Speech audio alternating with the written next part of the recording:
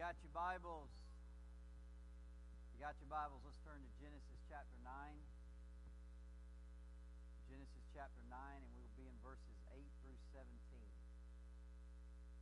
Genesis chapter 9, verses 8 through 17. The title of our lesson this morning is The Rainbow.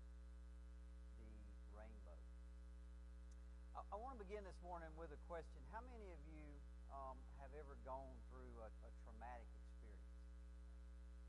And by traumatic, I mean it could be a bad car wreck. It could be the sudden loss of a loved one. It could be maybe a crime. Maybe somebody robbed your house. Maybe it could be a health diagnosis that scared all of the above. Okay. The fact is, if you've ever gone through I think most of us in life, we live under illusions. Don't you think so? I mean, let me give you an example. We know that you can get in your car today and have a car wreck and die. We know that's a possibility. It happens all over the place every single day. Yet I would say that most of us will get in our car today and it won't even enter our mind that I might die before I get home. We basically live our life under an illusion that those things happen to other people, but it'll never happen to me, right? I mean, would you agree with that? I know I do. But what happens is, after you've had a traumatic event happen to you, the illusion, the bubble's kind of busted, right? There is no illusion anymore. Now, not only could it happen, now it has happened. And so the illusion is kind of gone. And what happens to most people, I think, at least it did with me, is that after you've gone through this event, you'll struggle with anxiety. You'll struggle with worry because, listen, it's already happened one time. Who's to say it ain't going to happen again? I mean, if you've ever had a car wreck, the next time you get in the car, it's different. You've had a bad car wreck. I mean, now you know that guy can pull out in front of you like the other guy did, right? And so you kind of struggle with this about whether it would happen again. In fact, studies tell us that most people not only worry that it might happen again, you even go through periods of time where you expect it to happen. If you ever had a health scare, now every little bump or every little fever is oh my God, I'm dying, right? I mean, you almost expect it to happen. And let's be honest, we live in a world where there's no guarantee that it won't. I mean, life is just full of uncertainty. That's what life is all about. But here's the thing: if you've gone through traumatic events, there's no guarantee that it won't happen again or another traumatic event won't happen. But there is a traumatic event that's coming in the future that is an absolute certainty. And we need to be certain about how that traumatic event is going to affect us. And of course, the event that I'm talking about is God's final judgment.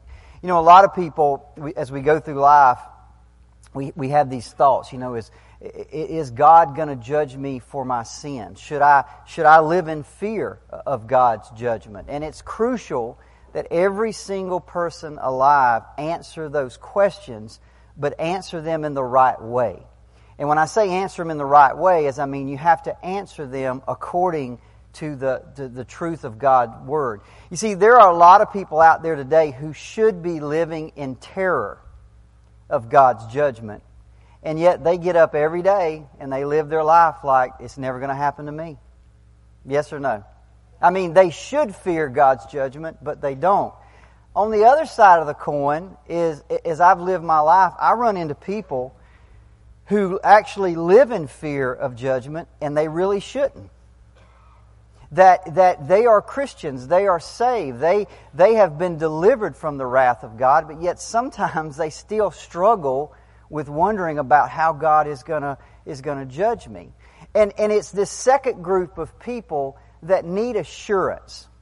They need assurance from God that their sins have been forgiven. Not only their past sins, but their future sins are also under the blood of Jesus, and they're not in any danger from His wrath. Now, I say all that because for just a moment I want you to think about Noah. There's probably not anyone who's ever lived who needs assurance more than this guy. Now, think about it for just a second. Why would I say that? There's probably not a man that's lived on this planet who needs assurance from God more than Noah and his family. Now, why would that be? Well, think about it this way. If somebody walked up to you today and say, hey, what do you think about rain? Well, you and I might say, well, we've been having a little bit too much of it lately, or you may say we're not having enough, or we've all got our opinions about rain and whether we're getting too much, whether we're getting too little. Some of us like it, some of us don't like it. But the fact is, we're kind of used to the ebb and flow, right? We know sometimes you get too much, sometimes we get a bit too little. So you would get all these opinions, but I can guarantee you our opinion wouldn't be anything like Noah. In fact, I believe if you had gone up to Noah after he got off the ark and said, what do you think about rain? It would have probably made chills run up his spine. Because see, to Noah, rain means death. Rain means judgment. Rain means wrath. Rain means bad stuff. So to him, asking him what he thinks about rain would have been incredibly different from what he asked what we would think about rain. You see, Noah has just come through a devastating, traumatic experience. He has seen the whole earth wiped out. I mean, imagine for just a moment what it felt like to walk off that ark and you're the last surviving people on the planet. You used to go over to the neighbor's house. They're not there anymore. The people that you used to do business with, they're not there anymore. The aunts and uncles that lived a couple counties over, they're not there anymore. They're all gone. It's just you.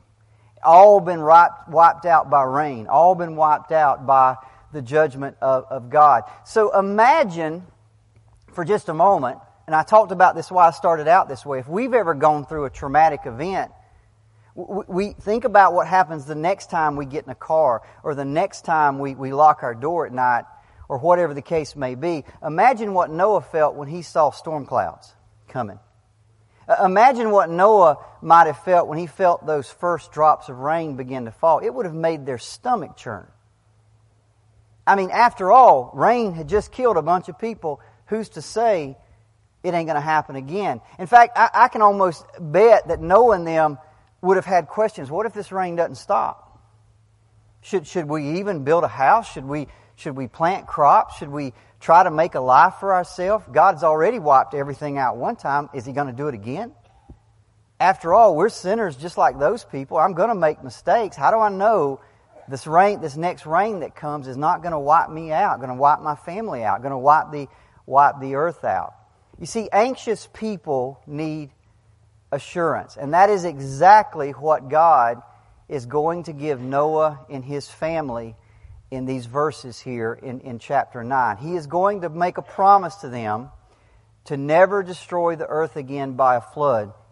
And He's going to seal that promise with a sign. Now, as we go through these verses here, I think there's about 10 verses, 8 through 17, it's going to seem very repetitious.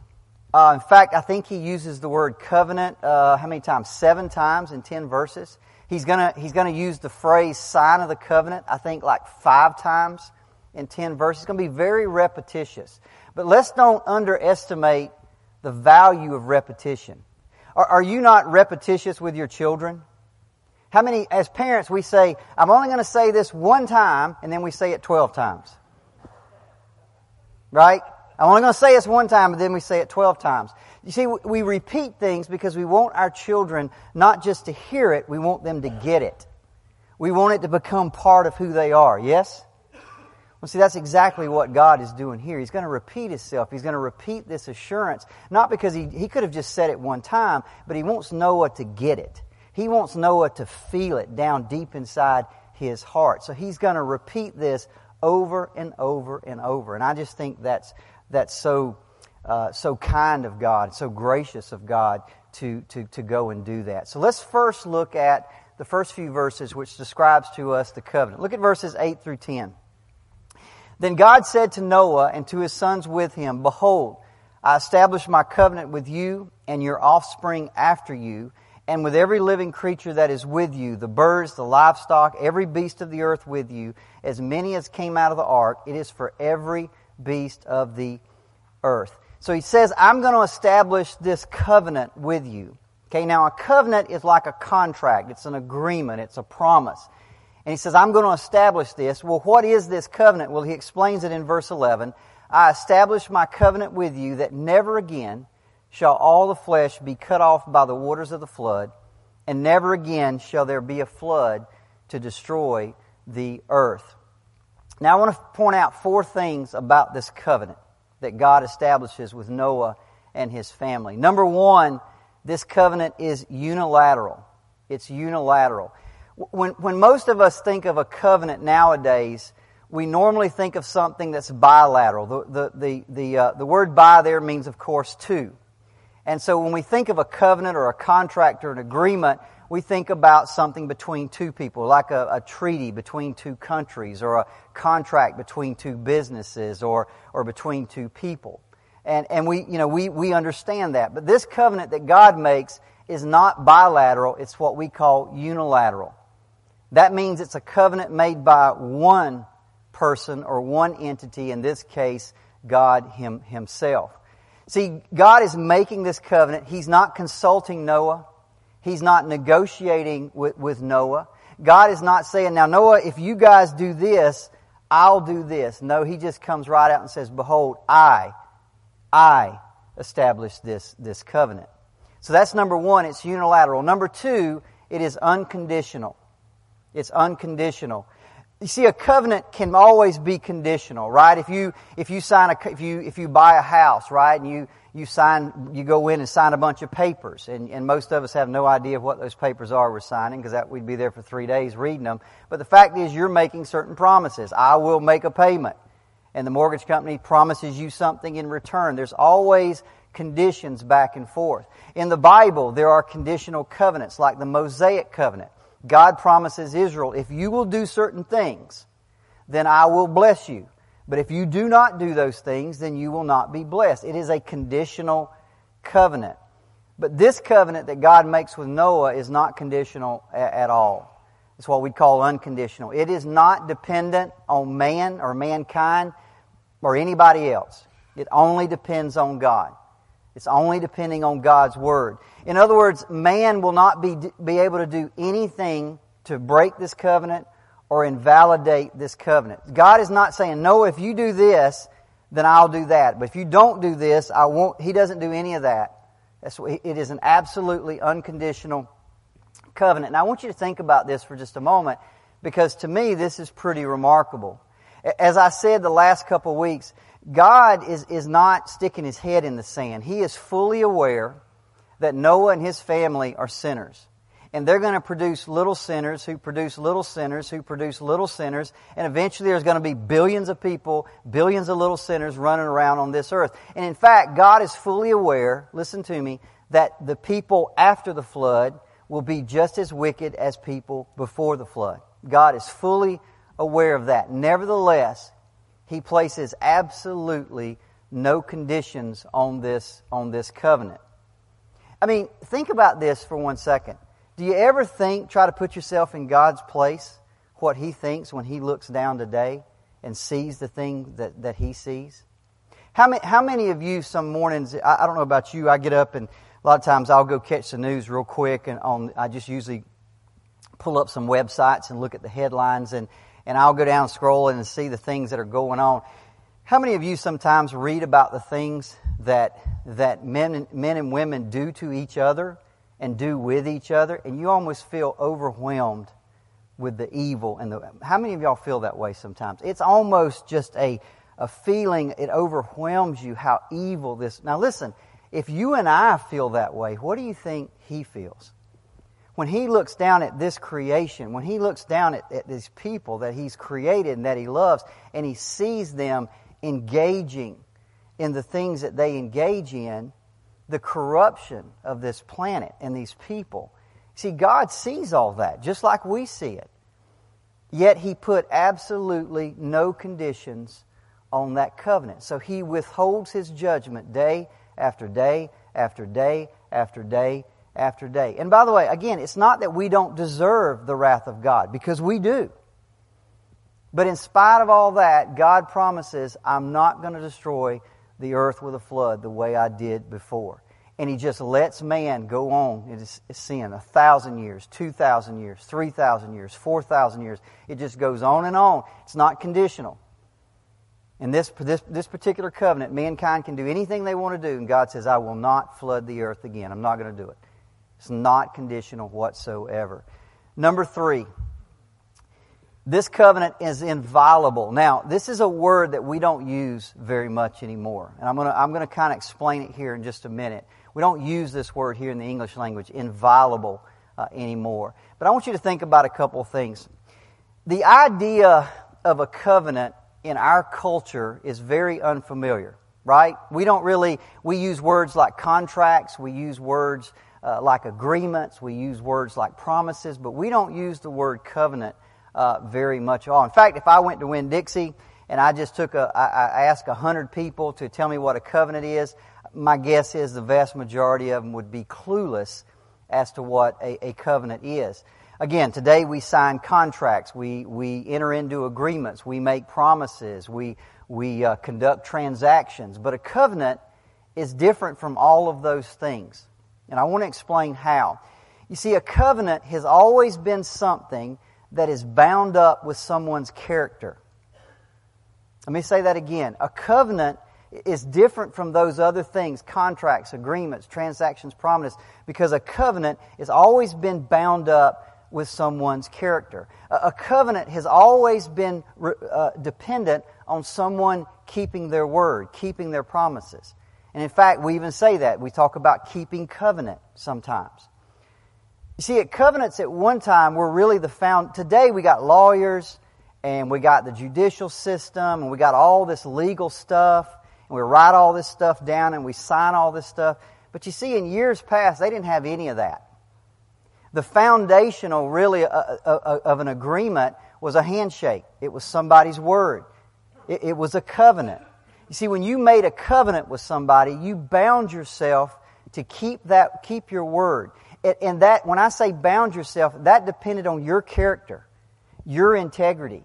Your reputation was all riding on the fact of whether you kept your word. It was all bound up in this idea of a covenant. Now, that's not true anymore, is it? And in fact, it's gone completely the other way. Nobody seems to keep their promises anymore. We've all got insurance, right? Just try to make a claim. Try to make a claim. And they will find every loophole, every way they can not to keep their promise to you. It's almost like a way of doing business now. It's just almost accepted. Athletes will sign a contract for a certain amount of money in a certain amount of years, and halfway through the contract, they'll decide, I'm not getting paid enough, so they just won't show up for work. They signed a contract. Doesn't mean anything. It's almost like this game people play. How do we get out of these things? Let's find the loopholes. That goes all the time in our society, and we move further and further and further away from this idea of covenant. In fact, think about it this way, about the only place we even use the word covenant anymore is in where? The marriage ceremony. We talk about a covenant between a husband and a wife. Now, this leads us to something that I think is very interesting.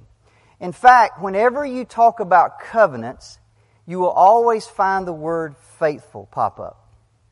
Whenever you use the word covenant, you'll find the word faithful tied very close to this. For example, in the covenant of marriage, we talk about a faithful husband and a faithful wife. You don't hear he's a faithful businessman, do you? You don't hear that. They're a faithful company. You don't hear that. We talk about faithful husbands and faithful wives because of the fact we understand they've entered into a covenant. And how does a husband prove he's faithful? He proves he's faithful by sticking to the covenant. How does a wife prove that she's a faithful wife? By abiding by the covenant, by keeping her word, by not violating the covenant. So this idea of faithful and covenant are very, very closely tied to one another. And that's why when you go through the Old Testament, one of the attributes of God that you'll see brought up over and over and over again is that God is faithful. And He proves, listen, how do we know He's faithful? Because He keeps His covenants. That's what proves, just the way a husband keeping his covenant with his wife proves he's faithful, God proves He's faithful by keeping His covenant. Deuteronomy 7:9 says this, "Know therefore that the Lord your God, He is God, the faithful God, who keeps His covenant." In other words, how do we know God is faithful? Because He keeps His covenant. Never breaks His word. Always keeps His promises. Here's the point. Faithful men and women always keep their covenants, and a faithful God always keeps His covenants. You see, when God makes a covenant, it's inviolable. And what that word means, it's incapable of being violated. It is secure. It is unbreakable. It is eternal. It is everlasting. It cannot be broken. Because here's why. Because if God broke that covenant, He would break His word. And if God broke His word, He would smear His integrity. And God will never, ever do anything that would mar His character. He cannot do that. God is always going to keep His word. God is always going to be faithful to His covenants. Therefore, His covenants are inviolable. They're incapable of being broken. Number 4, so we said 3 things about them, right? It's unilateral, it's unconditional, it's inviolable, and the 4th thing is they are universal and perpetual. Look at verse 12. "And God said, This is the sign of the covenant that I make between me and you and every living creature that is with you for all future generations." First of all, God doesn't just make this covenant, by the way, with human beings. He makes it even with the animals and the planet. So therefore, it is universal. It is for every living thing. It applies to men and animals.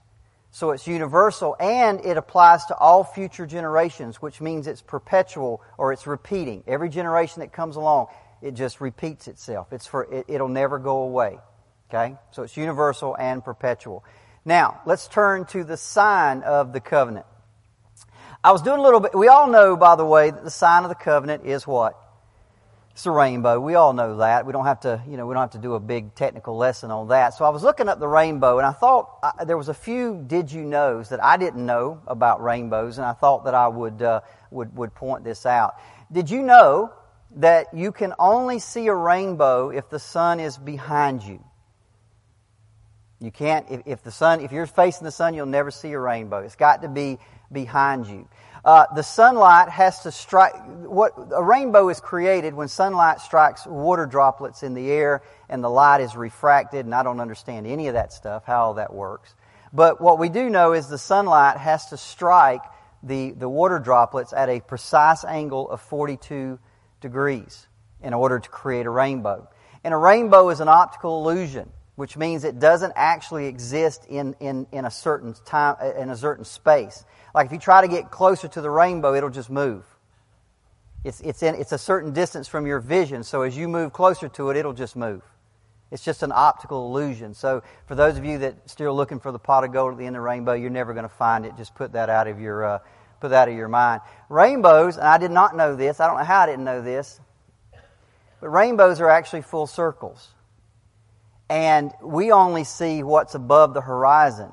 And in fact, in certain times, and there's pictures of this on the internet if you want to go find it, if you get in an airplane and you get it just the right spot, you can actually see the full circle of a rainbow if you can see over the horizon, which is an amazing thing. Now, that's all really interesting, and the more you read about it, I'm one of those people, I start reading, I don't know if y'all like me, I start reading and I just keep going. But it's like, the way I look at it is like this. I can read all the science on a rainbow, and it's all interesting, but it's kind of like doing a chemical analysis of banana pudding. At the end of the day, I don't care what's in banana pudding because it just tastes good, right? Just enjoy the banana pudding. Don't tell me about all the chemicals and ingredients. Let's just eat the banana pudding. Same thing with the rainbow. We can explain a rainbow. It's a reflection of light and the angles and all this and that and the other. But listen, let's set that aside and remember what the rainbow is all about. First of all, it's one of the most beautiful things that nature can create. We were out on the boat yesterday, and I just happened to be, water was spraying up from the boat, and I looked over, and there was a little rainbow. right on the side of the boat, just created. Just enjoy it when you see it, but also never forget what it's all about. And that is God is faithful to His promises. God, every time we see a rainbow, it's like being painted in the sky. God is faithful. God is faithful. You should never forget that. Let's go read verses 12 through 13.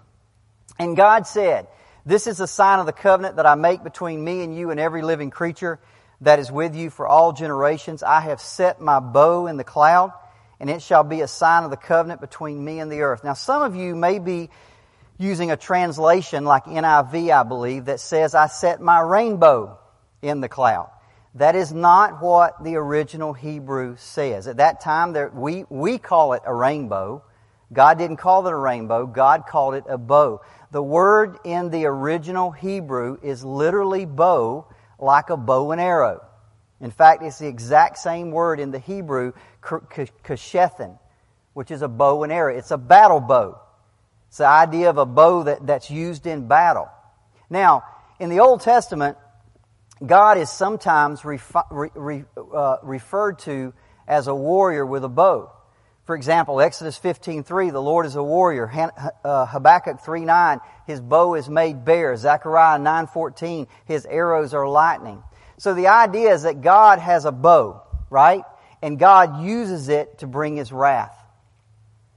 So what's happening here, the bow is a symbol of God's wrath, which has just occurred with the flood, right? It's almost like God is saying, "I'm hanging up my bow. I'm setting my bow. I'm stepping back from the wrath. I'm stepping back from the judgment, and I'm hanging my bow up." That symbol of wrath and destruction and judgment, I'm hanging it up. And I'm going to put it up in the sky where every single person can see it. And it's so appropriate that it appears after the rain. You see, the rain comes today just like it did with Noah. But today the rain always stops, doesn't it? It may last for a few days, but we all know it's going to stop. It's going to abate. It's eventually going to go away. And when it does, that rainbow appears. You see, the same water which destroyed the earth now creates the rainbow. And coming at the end of the storm, it always shows that the storm of God's wrath has passed. There's nothing for us to fear from the rain. Now, we don't think too much about that, but let me tell you, for Noah, that was huge. For him and his family and his grandchildren and people that were close to that event, that was a huge deal to know that God is not going to do this anymore. So the next time you see a rainbow, remember that's God's bow.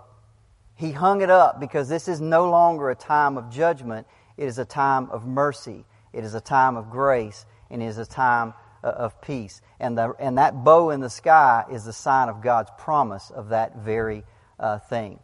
Every time we see a rainbow, it needs to remind us of the victory of grace over judgment. Listen, what does the world deserve today? It deserves wrath. It deserves judgment. What do they get? Grace. They got it yesterday. So far, they're getting it again today. We'll get maybe tomorrow. You know what I'm saying? It just goes on.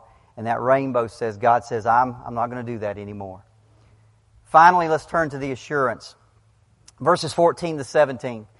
When I bring clouds over the earth and the bow is seen in the clouds, I will remember my covenant that is between me and you and every living creature of all flesh, and the waters shall never again become a flood to destroy all flesh. When the bow is in the clouds, I will see it and remember the everlasting covenant between God and every living creature of all flesh that is on the earth. And God said to Noah, this is the sign of the covenant that I have established between me and all flesh that is on the earth. Listen, does God need visual reminders? No. No, God doesn't need visual reminders. He's not saying, hey, I put it up there to remind me not to destroy you, to do that anymore. No. Well, it's His way of telling us that He doesn't forget. It's more for us than it really is for Him. It's to remind us that God is faithful. And listen, He hasn't forgotten for over 4,000 years. 4,000 years have gone by, and the world's just got more wicked and more wicked and more wicked, and God has not forgotten His promises. Now, I wanted to close this morning with an application. Often I like to do that. What does this mean to us? What does it mean to us?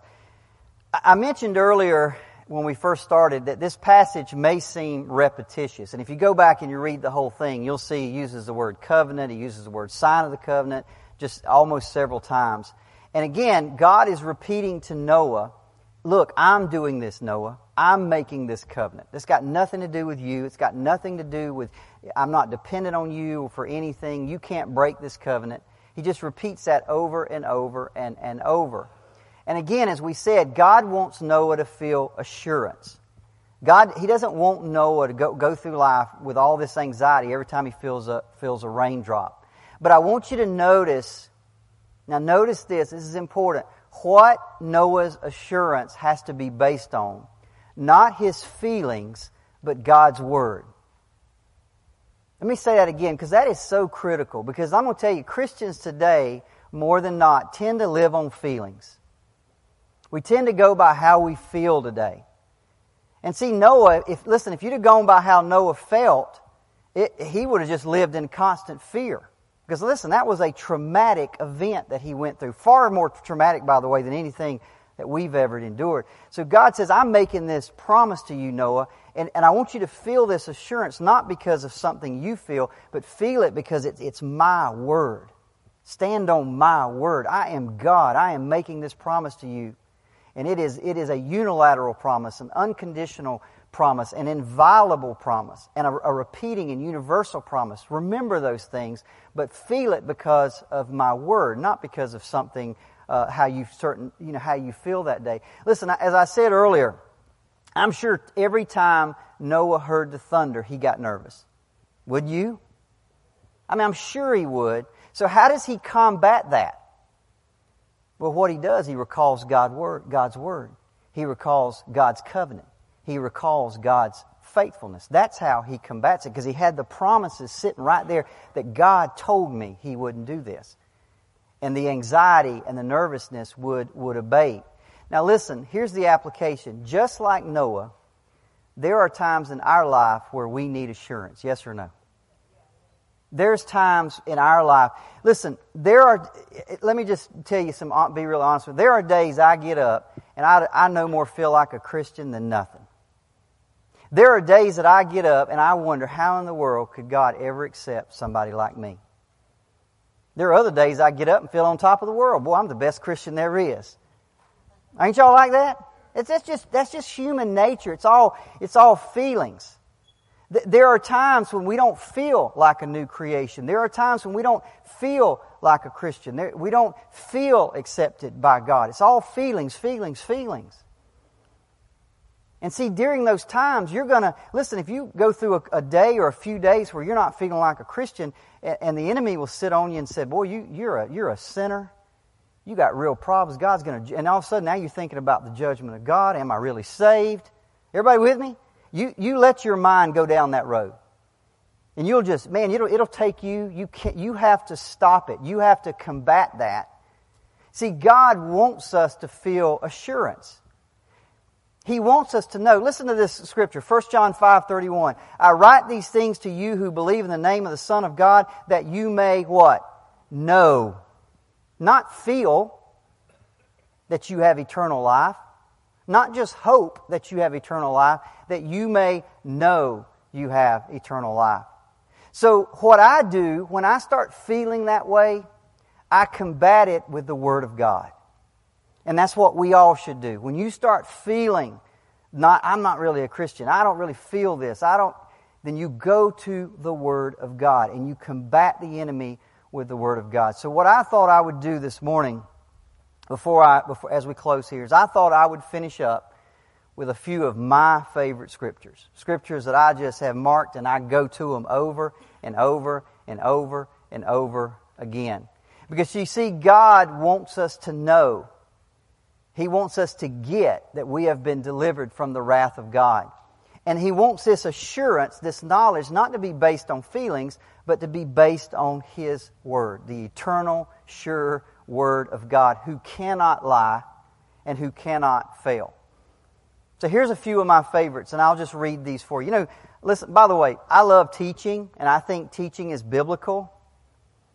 But I'm telling you, there's nothing that can replace just reading the Word of God. There's just something about reading these Scriptures that will do something to you if you're a Christian on the inside. It will just build you up. It will edify you. It will empower you. And these are the ones that I go to. John 6:39 through 40. This is Jesus speaking, and He says this, "And this is the will of Him who sent me." You want to know what the will of God is? This is the will of Him who sent me, that I should lose nothing of all that He's given me, but raise it up on the last day. For this is the will of my Father, that everyone who looks on the Son and believes in Him should have eternal life, and I will raise him up on the last day. John 10:27 through 29, "My sheep hear my voice, and I know them, and they follow me. I give them eternal life, and they will never perish, and no one will snatch them out of my hand. My Father who has given them to me is greater than all, and no one is able to snatch them out of the Father's hand." Romans 5:1, "Therefore, having been justified by faith, we have peace with God through our Lord Jesus Christ." Romans 8:1, "There is therefore now no condemnation for those who are in Christ Jesus." Romans 8:31 to 33, "What do we say to these things? If God is for us, who can be against us? For He who did not spare His own Son, but gave Him up for us all, how will He not with Him graciously give us all things? Who will bring any charge against God's elect?" The answer to that is nobody, because it is God who justifies. Ephesians 2 more, Ephesians 1:13 through 14. "In Him you also, when you heard the word of truth, the gospel of your salvation, and you believed," man, I like this, "you were sealed with the promised Holy Spirit, who is the guarantee of your inheritance." When God guarantees something, let me tell you, it's inviolable. It's incapable of being broken. It is a guarantee. When He gave you the Holy Spirit, it was like Him putting His stamp on you, His seal on you. It is the guarantee of your inheritance. It is going to happen. And finally, Hebrews 6, actually I got a couple more. Hebrews 6:19 through 20. "We have this as a sure and steadfast anchor of the soul, a hope that enters into the inner place behind the curtain, where Jesus has gone as a forerunner on our behalf." You know what's behind the curtain? It's the mercy seat. And He went in there for us. He did that. He's done all that. He's the sacrifice. And He did that on my behalf. Finally, one of my favorite scriptures in all the Bible, 1 Peter 1:3 through 5. When I don't feel like a Christian, when I just need some assurance, when I just need to be built up, this is where I go. 1 Peter 1:3 through 5, "According to His great mercy, Derricke, He has caused you to be born again." He did that, Derricke. You didn't do it. It wasn't you. You didn't just wake up one day and think, wow, I need to get this stuff right with God. No, He did that. He caused you to be born again, to a living hope through the resurrection of Jesus Christ from the dead, to an inheritance that is imperishable, undefiled, unfading, kept in heaven for you. And how do I know I'm going to get it? "Who by God's power are being guarded through faith for a salvation ready to be revealed in the last time." When I go to that, it always tells me, son, I made you be born again. I caused that to happen. And not only did I cause it to happen, I'm guarding you every step of the way. I got my arms around you. I'm watching. I'm making sure. Yeah, those things will come and they'll try to pull you and feelings will change day to day. But I got my arms around you. I'm watching you. I'm guarding you all the way to the end. It's a guarantee that you're going to make it. How do you read those scriptures and not come out of that not feeling better? It changes your feelings. It's not about feelings. Pastor Henry says that all the time. It's about the Word of God. Man, I'd much rather feel better than worse, wouldn't you? The Word of God can do that. Next week we'll turn to, listen, I've been wanting to get to this one for several weeks now. I've been reading ahead, and next week's lesson is one that I have looked forward to for a long time. And that is the sin of a good man. That's the last verses in Genesis 9:18 to 28. We all know about Noah's sin. And I'm going to tell you, for a long time, that bothered me to no end. But it still bothers me, but my viewpoint of it has changed. And I've been looking forward to teaching next week's lesson. So next week, the sin of a good man. Genesis 9:18 through 28. Let's pray. Father, we thank you, as we always do, for your word. We thank you for the rainbow. And I pray as we walk out of here today and we see a rainbow in the next few days or the weeks or whenever the time comes, that rainbow will have big flashing letters on it for us that God is faithful. God is faithful. You are a faithful God. You keep your covenants. God, help us to be faithful men and women who keep our covenants. But God, even as I say that, I know that we're just weak. We're just dirt. We are so incapable. But you love us so much. And I just thank you that I serve an awesome, holy, and faithful God. Father, I pray today as we come into this service and your word is preached, that you'll be faithful to your word. That somehow, somewhere today, that you'll open the hearts of a blind man and a blind woman and let them see your Son Jesus for who He really is. And they'll never, ever be the same. We thank you for all you do in Jesus' name. Amen. Thank y'all.